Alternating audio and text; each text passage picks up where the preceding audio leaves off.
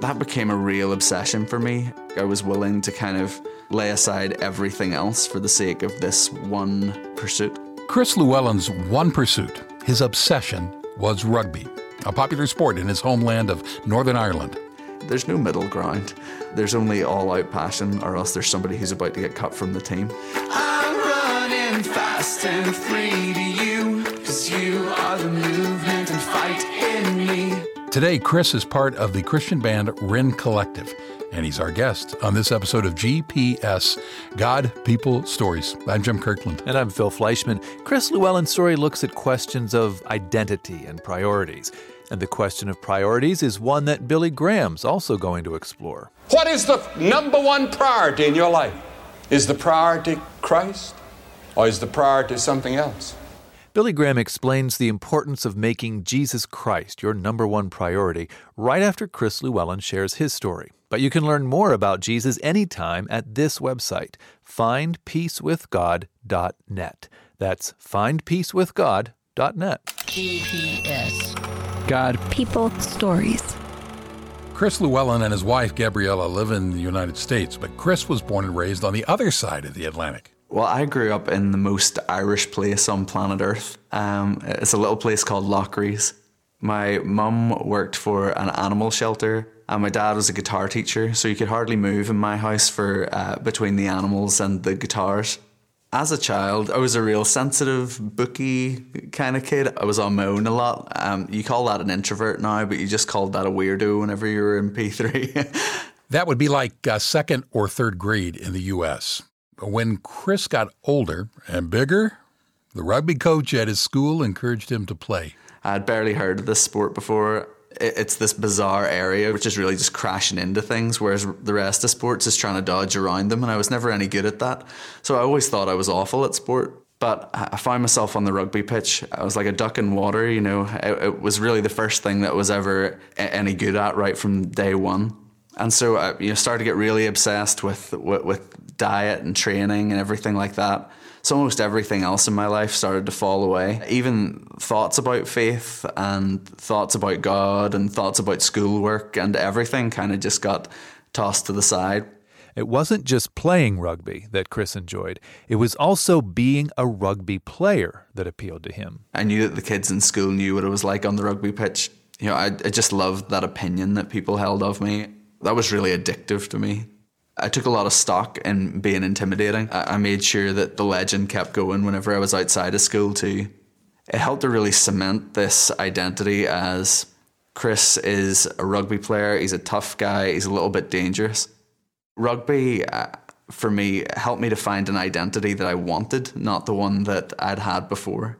Chris knew it was going to take a lot of work to hold on to that identity. There's no middle ground. There's only all-out passion, or else there's somebody who's about to get cut from the team. You're my first love to my last breath. You're my first love to my final breath. That passion was moving Chris in the direction of going pro.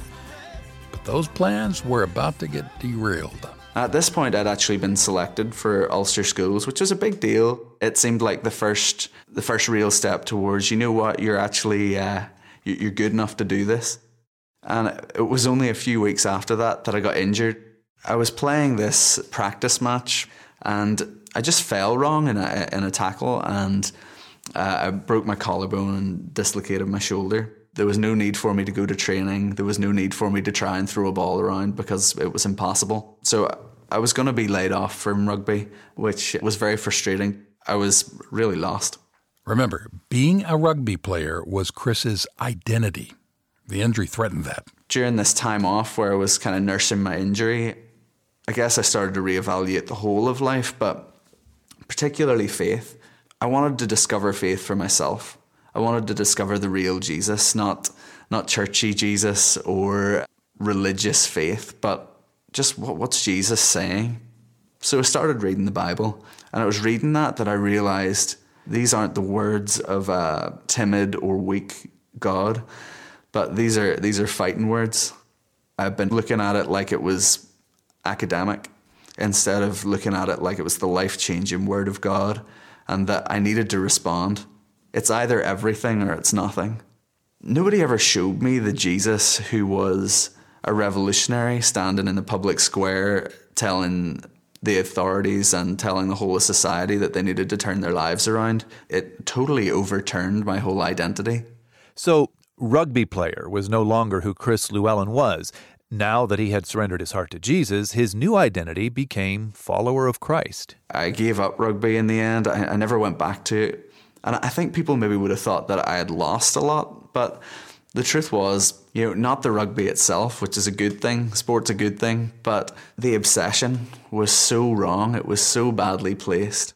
In fact, Chris says his obsession with rugby was eating away at his soul. But his deep faith in Christ does just the opposite. It feeds his soul. It gives him joy, peace, purpose. What we're all looking for out of life is an adventure to lose our lives in, something to fight for, something to wrestle for, something that's worth dying for. This adventure that Jesus has given me, it's the real thing. It's not a game. It's something that's worthwhile, and that's what God offers through His Son. That's the story of the cross.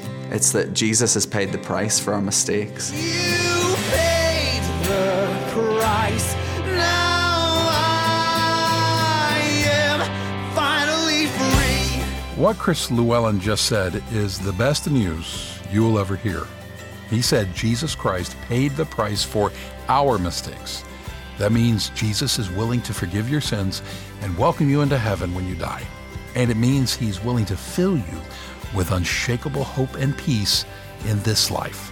It all begins with you trusting your life to Him. We can tell you more at findpeacewithgod.net. That website again, findpeacewithgod.net.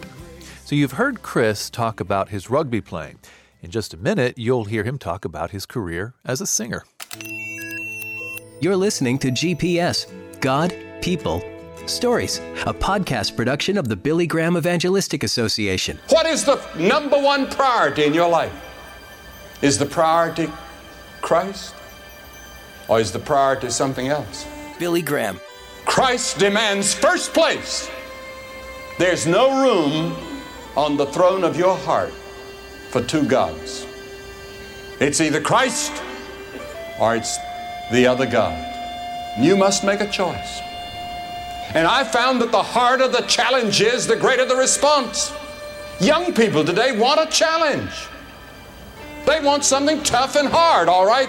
Give your life to Christ. He'll challenge you. Jesus said, I am the way.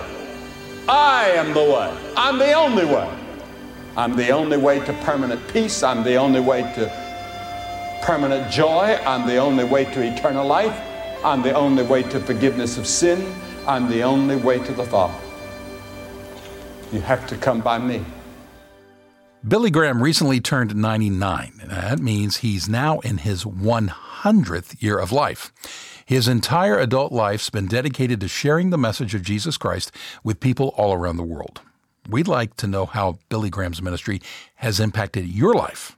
If you'd like to tell us, just go to billygraham.org and click on Share Your Billy Graham Story. That's billygraham.org.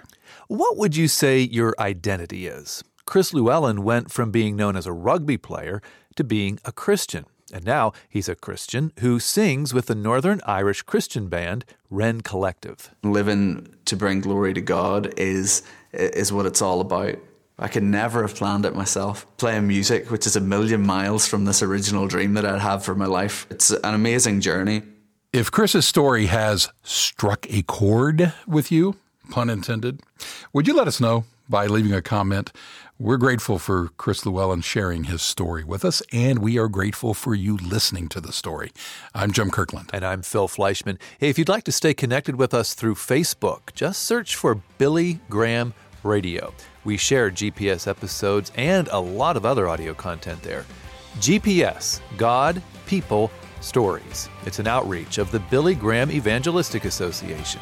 Always good news.